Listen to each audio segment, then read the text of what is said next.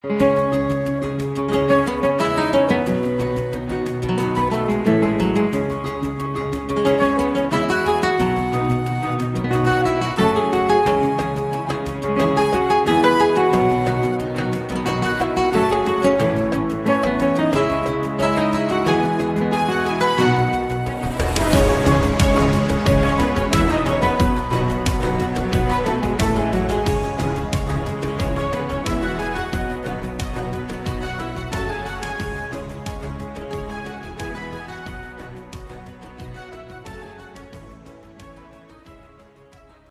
and welcome to episode 2 of A Slice of Medieval, where history meets historical fiction. I'm Sharon Bennett-Connolly, international best-selling author of historical non-fiction, mainly about women. And I'm Derek Burks, best-selling author of historical fiction. So Derek and I were talking about what we would talk about as our second episode. And we both decided we wanted to do the Wars of the Roses, and we were trying to find a new angle on a topic. And we started talking about the children, how it would have been for the children growing up in these Wars of the Roses, where every now and then you would get a series of battles and changes of regime, and how much this might affect the children. We thought we would look into what childhood was like, especially for the girls, and whether or not they are players or pawns in the Wars of the Roses. So first thing we were talking about was actually, what was childhood like? Childhood wasn't as separated from adulthood as it is these days, was it, Derek? No, I think this thing called the teenage years, and even childhood itself, is a very modern idea. And for those who, obviously, I lived through most of the 50s, although I don't remember it very much, and the 60s. And for anybody listening, assuming somebody is listening, for anybody listening who has no direct knowledge of that, they could be forgiven for thinking that the idea of a teenager has gone on for a lot longer than it actually has. And it didn't exist in the Middle Ages, because you were born into a family, whether it be a highborn or lowborn family, and you were part of that family unit. You were part of the family business. If your family was a farming family, then you did your bit. You did your chores related to that. If, however, you were born into a noble house or a royal family, again, you were part of the family business and you were expected to play your part in that. Yeah, so childhood was more like growing into the role, or basically being a mini adult, than actually, I'm sure the children were allowed to play because we see toys and that, but they weren't, because they didn't have school like our children have. They were more involved in the day-to-day running of the household, the business, the family. So they were basically learning to be adults their entire childhood. Absolutely. And I think when we relate that to the Wars of the Roses, what we see is, if we're looking at the girls exclusively, we would look at them all, but there are just so many youngsters involved who become pivotal in this whole story of the Wars of the Roses. So just looking at the girls alone, we see individuals whose lives are planned out for them, but also from the perspective of those girls, they don't really know what's going to happen. The adults might, but they don't necessarily know. Yeah, you think about Anne Mowbray, who was married to Richard, Duke of York, at the age, what was she? She was 5 and he was 4, or was it the other way around? And then the poor girl dies at the age of 8 anyway. And it's like, but they've got it, her life is planned out, even practically before it's begun. Yes, and this was common amongst the nobility, that you made alliances with other houses, other families, and the easiest way to make an alliance was to betroth your son or daughter to someone in another family. Yeah, and in some ways it was practical as well, because especially during a period of civil conflict like this was, you're actually aligning yourself to another family through your children. But that means if you get killed on the battlefield, this other family also has an interest in looking after your children and making sure they grow up safe and sound in order to marry their child and continue the dynasty. Yes, it sort of makes sense. It's just such a contrast with modern life and all the attitudes that we associate with young people. From the point of view of the youngsters themselves, they would be pushing at the boundaries in the same way as our teenagers do today, but it would be in a different context. There would be rebellious teenagers, if you like, but they wouldn't be seen as teenagers. No, their brain at the age of 16 is still the same as any child's brain now at the age of 16 in the way it's developed. And of course, when the Wars of the Roses start, you've got these periods where they have to grow up very quickly because it's war, and a rather brutal one at that. The natural alliances that are made through marriages take on a new meaning if the country is at war with itself. And the factions, a faction is formed in a sense through these links which have always been taking place. But when there is warfare, the faction needs to be strong. Yeah, and they do become a lot more significant, don't they? Like when Margaret Beaufort, prime example, when she married Edmund Tudor, she was marrying the king's brother. Some of these early marriages of young girls in this period took place before the Wars of the Roses started, and some took place whilst it was going on. And I guess there's a difference there of a sort. Marriage alliances which took place during the Wars of the Roses needed to hold together each faction, whereas before it was merely a means of making alliances. Yeah, it was family connections, whereas once the Wars of the Roses start, it's political connections, like a spider's web spreading out these connections so that you're allying people not just to the family but to the cause. Now, Margaret Beaufort then is an early example of a young girl who is treated pretty badly, actually, even by the standards of the day, isn't she? Yeah, I mean, she was, married at 12, and that wasn't her first marriage either, was it? Was it John de la Pole she was married to first? Yes. But then when de la Pole's father, Suffolk, fell, the marriage was deemed inconvenient. And of course, because she hadn't been old enough to consent to the marriage, it was easily set aside so that a more useful marriage could be arranged. Actually, you raise an interesting point there about consent, because in the eyes of the church, in theory, if a woman didn't consent to a marriage, then it wasn't legal, it wasn't proper. But of course, if you're 12 years old, you don't get a great deal of choice in the matter. No, you basically do what your parents tell you to do. But there was this idea that if they married before the age of 12, if they were married before then if when they reached the age of 12, they sort of had to reaffirm that marriage or deny it, refuse to go ahead with it. I mean, if they did refuse, it was basically based on what their parents wanted even then. The girls didn't really have much say. And I suppose you were guilted into it, if nothing else, because, we put a lot of effort into this. It's all arranged. The money's been paid. Church has been booked. Reception.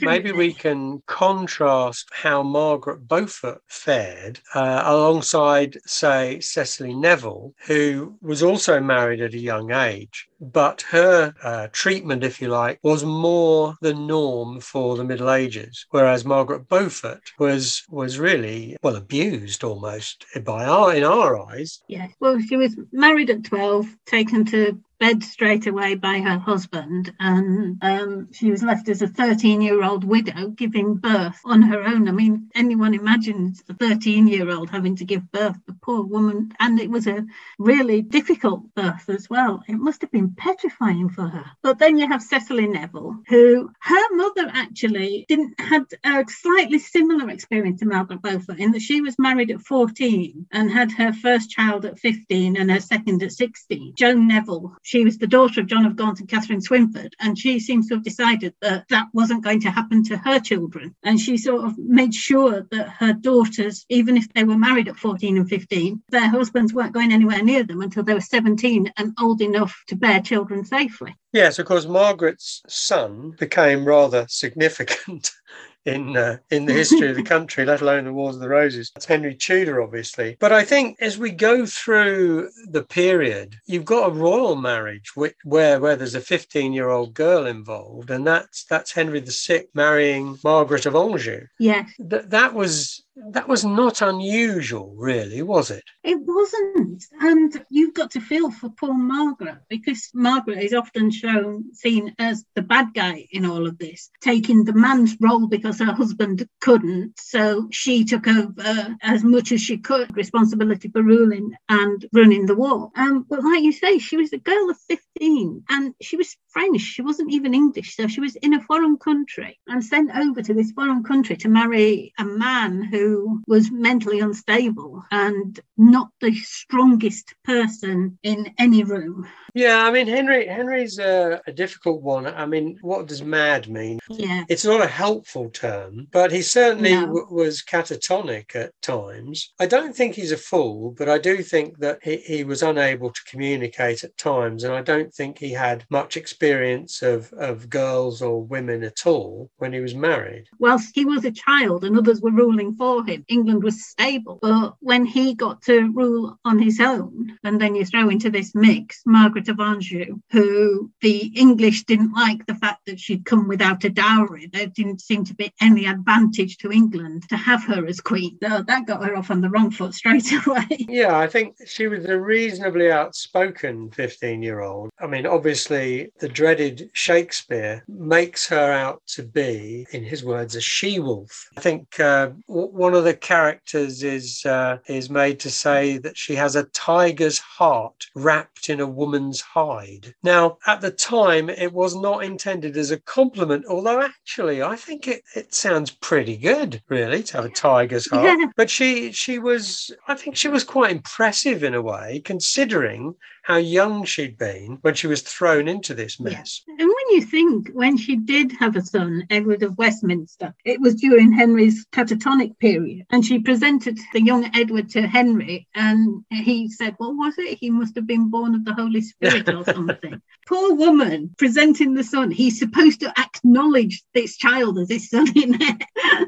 Yeah, I mean, Margaret of Anjou is a good example of a young girl thrust into a situation where men, military men particularly, had into the fore. And her role, because of the almost absence of the king, was rather different from your average queen. Yes. And I think it showed a great deal of strength of character on her part. And of course, that's not always a favourable quality if that character is working against you, as it was in the case of York, of course.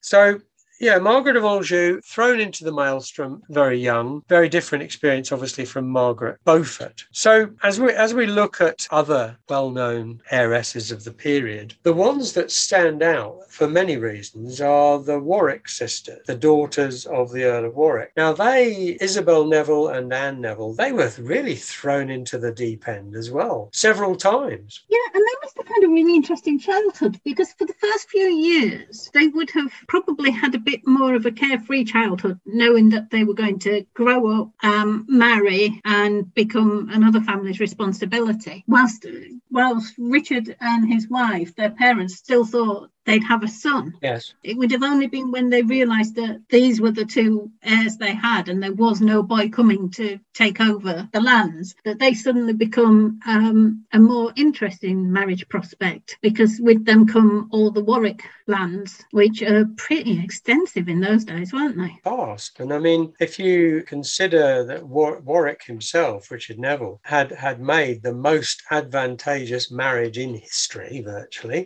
he managed to pick up even more lands through his marriage. No one was more aware of the importance of marrying well than Richard Neville, Earl of Warwick. So he would have, as you say, once he realised there wasn't going to be a son and heir, and given his incredibly prominent position in the Yorkist government, he must have been thinking, right, I need to ensure that both my daughters are married to the most important men in the land. And of course, the most marriageable, available men in the land were the York brothers. Edward IV was already married, but his brothers George and Richard were the next cabs on the rank. And he never seems to have considered Edward IV for Isabel either, does he? Because he was trying to arrange Edward's marriage with Honor of Savoy before he married Elizabeth Woodville, or rather while he married Elizabeth Woodville. So it was the brothers of the king he was eyeing up rather than the king himself, which is interesting, I think. Yes, maybe he realised it was a bridge too far. Yeah. To marry one of them to the king. I mean, these two in particular, but really all of the women or young girls we're talking about. One of the things that fascinates people, I think, is that because we don't know much about any of them, we don't know much about their childhood, we don't know much about them as adults, really. We certainly don't know. We don't know what most of them actually look like. We don't know what they were like as individuals. But because of all that ignorance, if you like, people can invent all sorts of things about them, and nobody can say, well, that's not true. So they have a life of their own now, where people can interpret their actions, the known actions, in all sorts of different ways. That's true, actually, because I always have this image of Anne Neville being a meek little girl who goes to marry Edward of Westminster and gets carted off to England with him, has to sit and wait with Margaret of Anjou to hear the outcome of the battle at Tewkesbury, and then is spirited away by George of Clarence and hidden away in a kitchen or a bakery or something so that Richard can't find her. And depending on the story you read, it's her and Richard is its true love, or Richard just marries her so that he can get half the Warwick lands. Yes, and again, stories arise out of the fragments of knowledge we have. And I mean, both of them had not all the time, but both of them had some pretty bad experiences in their youth. Poor Isabel and her first child. Well, Isabel, as many people may know, fled with her father and her sister. And at that point, she happened to be heavily pregnant. Now, a sea voyage when you're about to give birth is probably not a very good idea. So not only that, but it was a very stormy crossing of the Channel. And she was literally about to give birth, and they expected to land in Calais, but they were refused entry to Calais, not to mention a few cannon shots at them at the same time. Not exactly the most relaxing environment in which to give birth, and she lost the child. And of course, Anne was with her as well. So she was, around 14. So it must have been a traumatic experience for all of them. I mean, Isabel was only was she 17 or something? I think so, yes. That would be about right. Anne 14 and watching this. The only person experienced in childbirth would probably have been their mother. She didn't have the experience that a well-born lady would have expected to have of her first childbirth, did she? It was totally different, totally alien, even at the time, a totally alien place. That she found herself in. And I mean, she had a pretty bad time of it in childbirth. I mean, she managed to give birth to 2 living children, but she died having given birth at the end. And she was only 25 then. Yeah, it's no age, is it? It's like, I do wonder if George's erratic behaviour started before then. Well, I think it started before then, didn't it? But it seems to have been exacerbated by her death. Well, I'm inclined to think George's erratic behaviour started when he was born, but that would be a harsh view, perhaps. Yes, but of course, after she died, he accused this woman of poisoning her and had the woman hanged. There was for which there seems to have been very little evidence. Yeah, I think he was just grieving madly, and he was already unstable. Yes, it wasn't great for anybody. And then, of course, Anne, she has her own trials, because when the Earl of Warwick, her father, decides to do a complete political about turn and ally himself with the she-wolf herself, Margaret of Anjou, the one that he has been vitriolic about for a number of years, he decides to ally himself with her, and Anne is the bargaining chip. Yeah, she's definitely a pawn in that story, isn't she? It's like, you will marry Edward of Westminster. And this girl, she's been a Yorkist her entire life. And she's suddenly told she's a Lancastrian. Yeah, you're going to marry this lad. She's only 15, I think, at that point. So again, we're talking about incredibly young girls thrust into quite dire political circumstances and personal circumstances. And then her young husband goes off to England with her and her mother-in-law, Margaret of Anjou, and gets himself killed at the Battle of Tewkesbury. And then she's a widow at the age of 15. And he was only 17, wasn't he? You know, we're talking about children here in war. Well, that's what we said at the start. We could have picked a hatful of boys as well who were thrust into these. Perhaps we'll do that another time. Yeah. But the girls were plucked out of a normal life and thrust into a supercharged life. It's quite incredible what happened to, well, Anne particularly, obviously, her rise to power, if you like, with Richard. This whole Warwick inheritance, when he died at Barnet, suddenly this whole Warwick inheritance, land that you could walk from one end of the country to the other, a massive inheritance, was all that anyone of any consequence was thinking about. If you were on the marriage market, if you were a chap, and you would want a piece of that. Yeah. And the ones that get it, the two brothers, George, Duke of Clarence, and Richard, Duke of Gloucester, and share it between them, though neither is happy with that arrangement.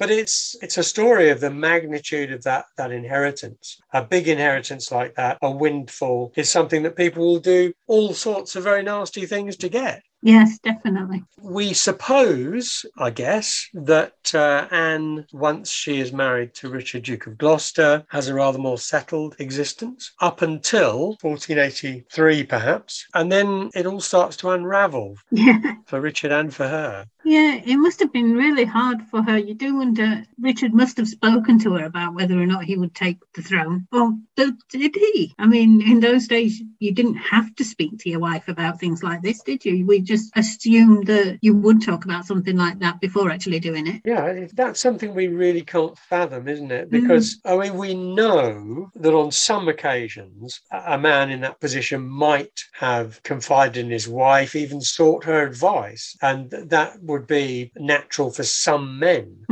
But for other men then and now, it wouldn't be natural. They would think, well, it's got nothing to do with her. I'm making this decision. She can go along with it. So, and again, it's not a medieval thing as such. It's more of A, personality thing, and B, the state of the relationship between the two people, isn't it? Yeah. How much do we credit, if that's the right word, Anne with Richard's decision? Yeah. I don't know. We'll never know that. No. We'll never know that. And I think it's one of those things we've sort of been trained to think of Richard and Anne's marriage as a love match, but it doesn't necessarily have to have been a love match. Richard could have just been interested in marrying Anne for her lands and the security it gave him as part of the Warwick inheritance. But because of historical fiction through the years, it's always been portrayed as a love match because he rescued her from his brother George. The whole love match story, and it is a story, there isn't actually any evidence, not a shred of evidence at all to suggest it.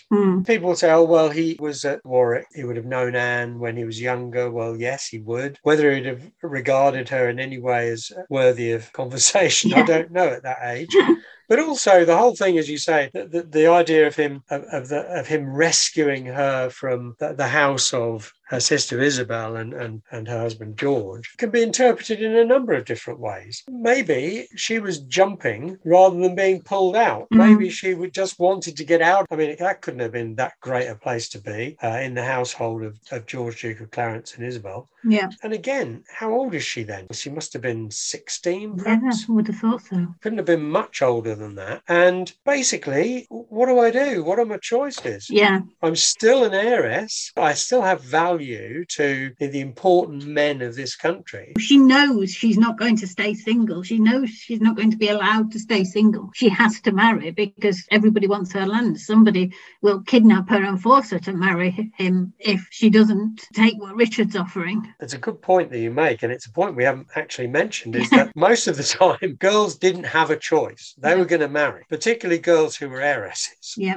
There wasn't an alternative route. You know, they couldn't say, oh, well, I'm going to travel the world and find myself. They could maybe join a convent, but they'd have to be persuasive, especially the amount of land and property Isabel and Anne had. It wasn't going to be something that anyone around them would allow them to do. She had limited choices. She needed a husband who would protect her. Yeah. And the only person, probably, apart from the king, who was already married. The only person who was powerful enough and motivated enough to protect her from George, Duke of Clarence's grasping clutches was his brother Richard. So it could have been a love match, who knows? But the likelihood is that it was a practical choice on her part and his. So, the Neville sisters, my goodness, they lived a lot in a short time. They did, didn't they? When you think Isabel was only 25, Anne wasn't much older, was she? When she died, no. Yeah, she was about the same age, I think, wasn't she? Or 26, 27, I think, maybe. Maybe 27. And of course, the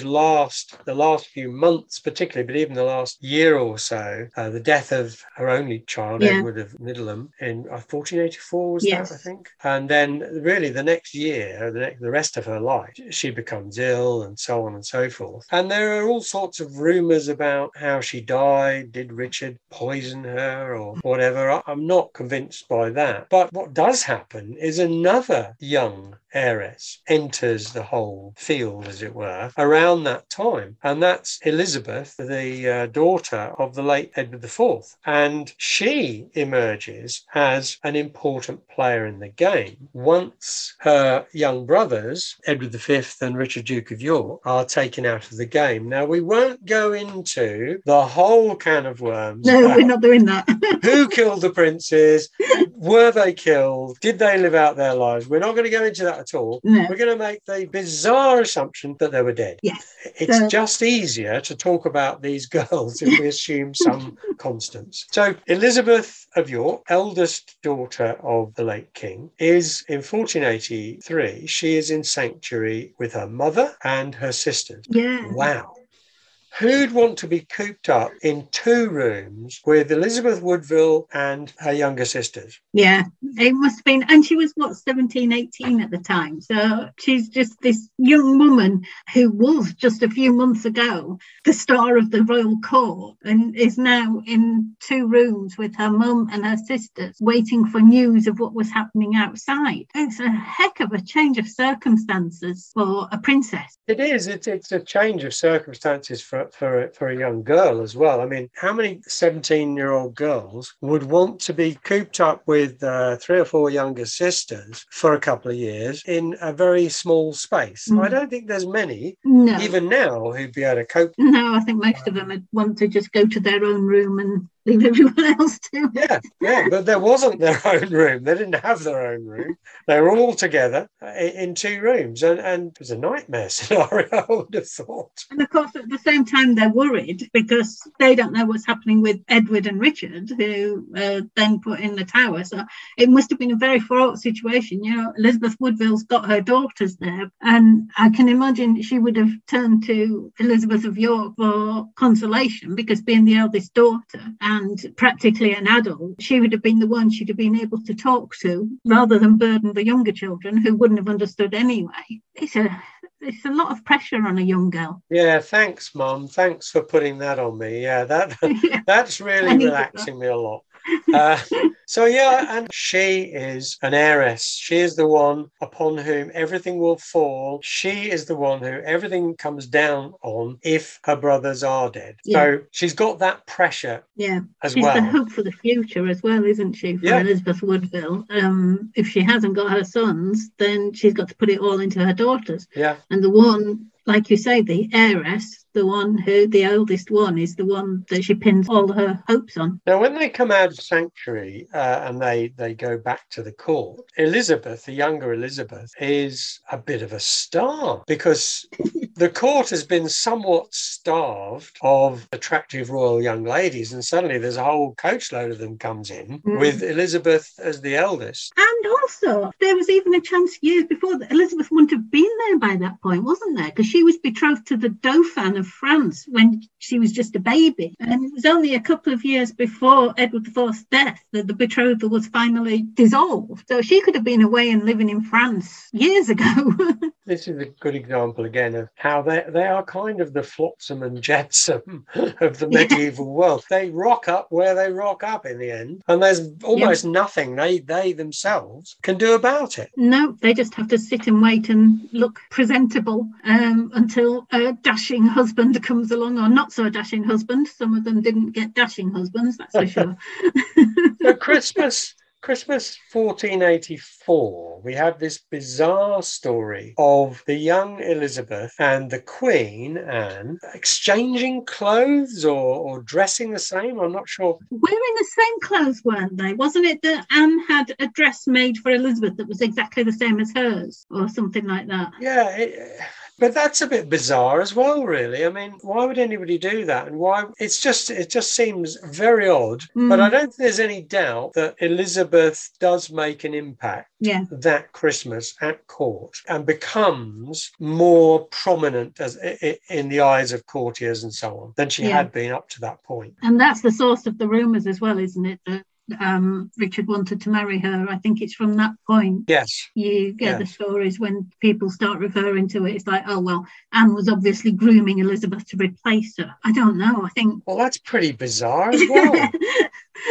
Well, Anne must have probably knew she was poorly by that point and was maybe looking for an alternative wife for Richard. Or she was just looking for a friend because, there was only 10 years between her and Elizabeth. She'd lost her sister, Isabel, a few years before. Maybe she was just looking to be best friends with Elizabeth and trying to make a friendship, and it was just misread. And a bridge as well between, obviously there had been great hostility between Richard and Elizabeth Woodville and therefore her daughters. And queens traditionally did have this role of peacemaker. Yes, but it's not, correct me if I'm wrong, but I don't think it's been interpreted in that way, has it? No, it hasn't. I'm just thinking about it now, but it hasn't. I've never read it like that. But thinking about it now, queens were supposed to be peacemakers and, stretch out the olive branch, where a king wouldn't necessarily be able to do that because of his dignity and his pride. Yes. But it was all right if his wife did it. Maybe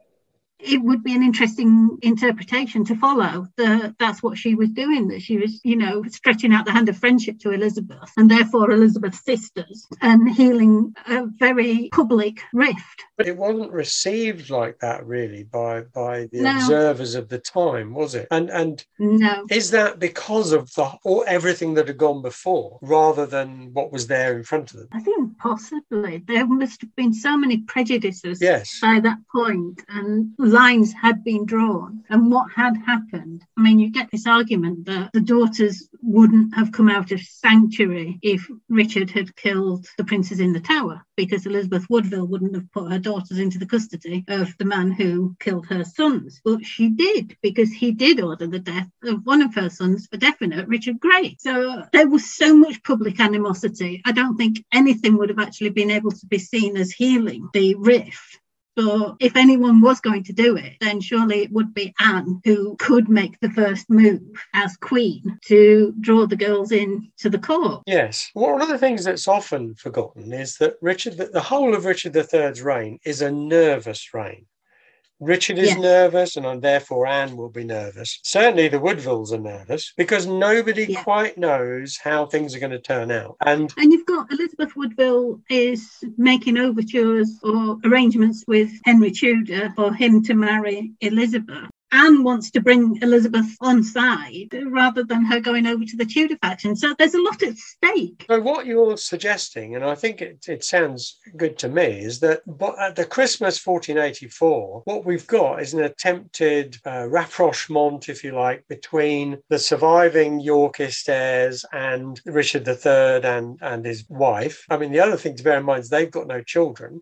No legitimate heirs. Yeah. So, it's possible Richard might yet have an heir, but at that point he hasn't. So maybe they are trying to build or rebuild the royal family, if you like, and close ranks against Henry Tudor. But of course, if that is the case, it all falls apart soon in 1485, because Anne then becomes ill or perhaps is already ill and her illness gets worse. There's rumours, as there always are rumours at court. This is something that's often forgotten. No matter what's going on, there are rumours at court. There are rumours at court today, now, there were rumours. There were always rumours. And they didn't have social media, so rumours tended to be spread by slower means, but they were there still. And one of the rumours that really wouldn't go away in the spring of 1485 is that Richard III intended, after the death of his wife, he intended to marry Elizabeth of York, his niece.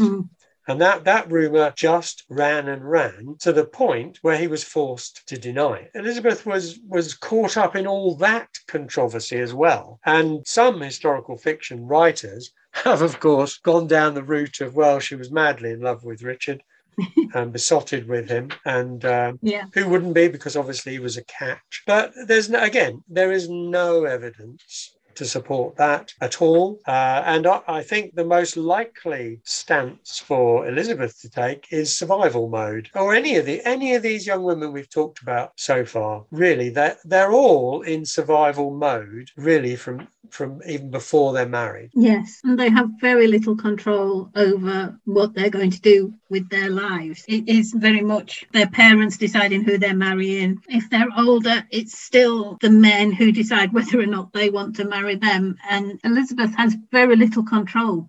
All she can do is try to stay aloof from it all, I suppose, so that she doesn't make the wrong move or give the wrong impression. Which it would be very easy to do, of course. Yeah. And then Richard, having denied the rumour, is obviously worried because he knows by then that Henry Tudor will be invading. He doesn't know with how many men, he doesn't know where, but he knows Henry Tudor will be invading. He knows it's coming. He also knows that Elizabeth of York is Henry Tudor's intended bride. So he has to sort of stop that from being a possibility if he can. So he makes sure he's got Elizabeth and all the other young Yorkist heirs at Sheriff Hutton Castle in Yorkshire safely guarded. And that's where she is. That's where she ends up in 1485. So in August 1485, while the Battle of Bosworth is unfolding, she's sitting in Sheriff Hutton Castle with several of her young cousins, wondering whether she's soon to be the bride of the new king, Henry Tudor, or that she will be married off to somebody else, or perhaps kept incarcerated for a long time. Well, yeah, because you do wonder. I mean, Richard was supposed to be arranging her marriage to a Portuguese prince or something, wasn't he? Well, you do wonder if Richard would have ever allowed that, because she was the Yorkist heir, and whoever married her would have a claim to the throne in her name. It's difficult. And I think for Richard, the bigger advantage is to not marry her to anyone, like you say, to actually keep her in custody at court or close by, so he can keep an eye on her and keep control of her. Well, look just to throw in a completely different person, another Margaret. Look what happened to Isabel Neville's daughter, Margaret. Yes. Who, because of her Yorkist blood, managed to survive quite a few years until Henry VIII decided that it was really too much of a risk to keep this, how old was she, in her 60s? 68-year-old. To keep this 68-year-old woman alive, even in prison.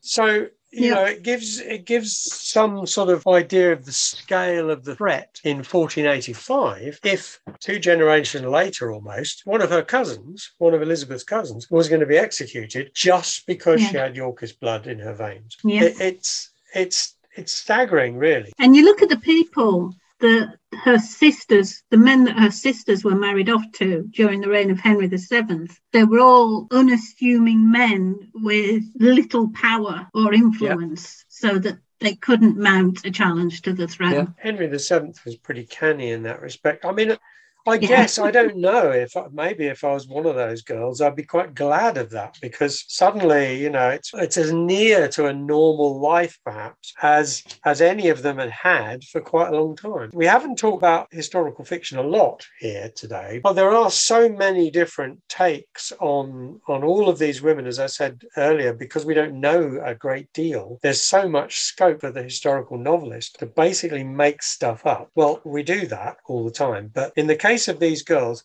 I mean, some of them you could say have been presented as the worst possible human being on the planet, and at the same time by somebody else as the best human being on the planet. I mean, Anne Neville could be either of those things. So could Elizabeth of York, and certainly Margaret Beaufort.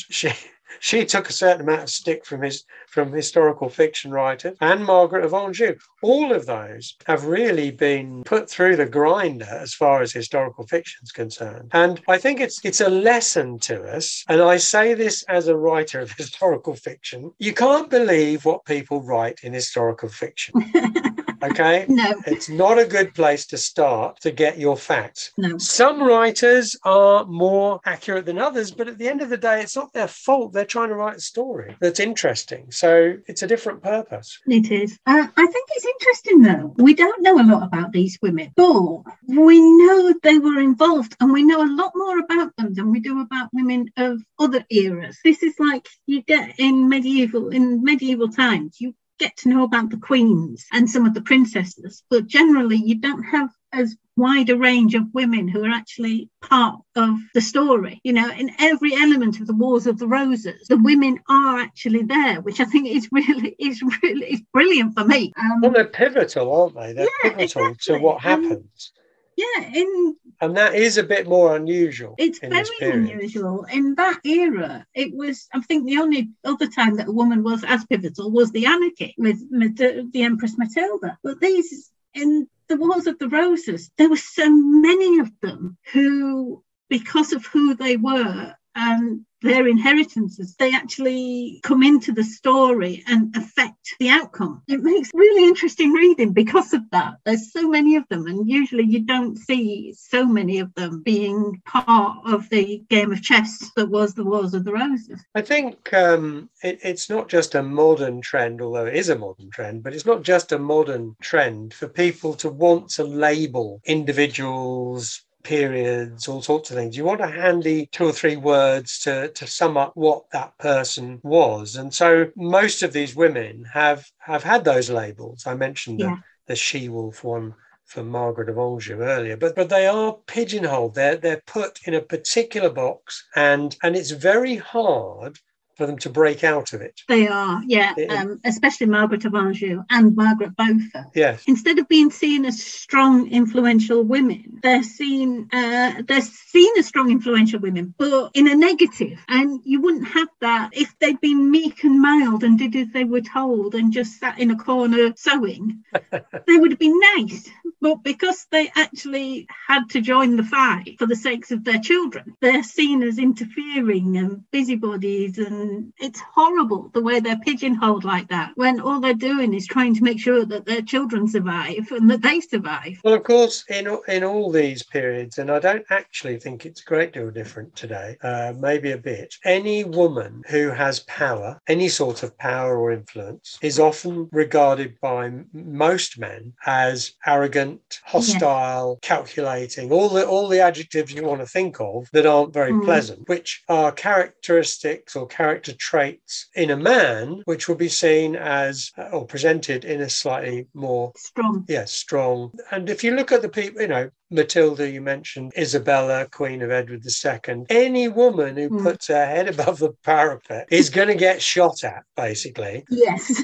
And when you've got all these, they're not all powerful women necessarily that we've been talking about, but they are influential by their marriages, by their very presence. By their birth. Yeah, by their birth. And they're to be taken down if they get above their station. Sadly, in a way, but it is a fact of life at that time. It is, yeah. I guess there are winners and losers amongst that group of 5 or so women that we've mentioned. But even those who win, if you like, in inverted commas, Anne Neville becomes queen. But really, I mean, her life as a whole from beginning to end is not that great. Margaret Beaufort sees her son eventually become king, but not until she's quite old. And at what expense? It's not exactly a victory as such, is it? And so on. Elizabeth of York becomes queen. I guess she's the only one, in a sense, who maybe has some kind of normality at the end of it all. But she's still Queen of England. I mean... Yeah, but she lost so much to become Queen of England as well. What we've tried to do today is to present several prominent young girls in the period of the Wars of the Roses and discuss what their roles were and how what happened to them shaped other events and how they in turn were shaped by the events happening all around them, and also perhaps how fiction, and for that matter history, has not treated any of them particularly well. No, and I wonder how much that is because it was written down by chroniclers who had a certain way and had a certain way of writing for so many years that suddenly we have this large number of women involved in the war. They don't know how to tell their story or integrate it into the major story that's happening. You do wonder how there were so many of them and yet we still know so little. I think one of the things that people might like to look at if they haven't ever looked at it before, you can Google it, is Susan Higginbotham's article, which is 10 rules for depicting Margaret of Anjou in historical fiction. And I think it's worth looking at that to get a feel for why you should not believe everything you read. Oh, that's brilliant. It sort of sums up some of the issues that we face in coming to terms with what these girls were like and how we interpret what they did and what happened to them. I think we also, what we've talked about at the beginning about teenage years, you have to highlight the fact that Margaret Beaufort was 12 when she married, 13 when she had a child, Margaret of Anjou, 15 when she married, and Neville, 14 when she saw her sister lose a baby, 15 when she married the first husband. I mean, she'd had 2 husbands by the time she was about 18, the poor girl. And Isabel, dead at 25. They lived so much in such short lives. It's hard to comprehend how much they managed to get into such a short period of time, especially Isabel and Anne Neville. They weren't on this earth for very long, and yet they made such an impact. And we're still talking about them now. Yeah, exactly. Okay, so the only other thing I would say is if you want to find out some more about the Wars of the Roses, I've done 46 podcasts, very short podcasts, on the whole of the Wars of the Roses. I can highly recommend them. I enjoyed listening to those. Well, they've been well received by students trying to find their way, navigate a path through the Wars of the Roses. But they're free and they can be accessed from my website or other podcast providers. Now, that's the advert over with. So we'd better wrap it up. Thank you very much, everyone, for listening. Do join us next time when we'll be talking to novelist Ben Kane about his Richard the Lionheart trilogy. I'm really looking forward to that. I'm Sharon Bennett Connolly. If you want to read any more about me, then do look up my blog, historytheinterestingbit.com, and have a read. And I'm Derek Burks. If you want to find out any more about my books or the history surrounding my books, then you can have a look at my website, www.derekburks.com. Bye for now. Bye-bye.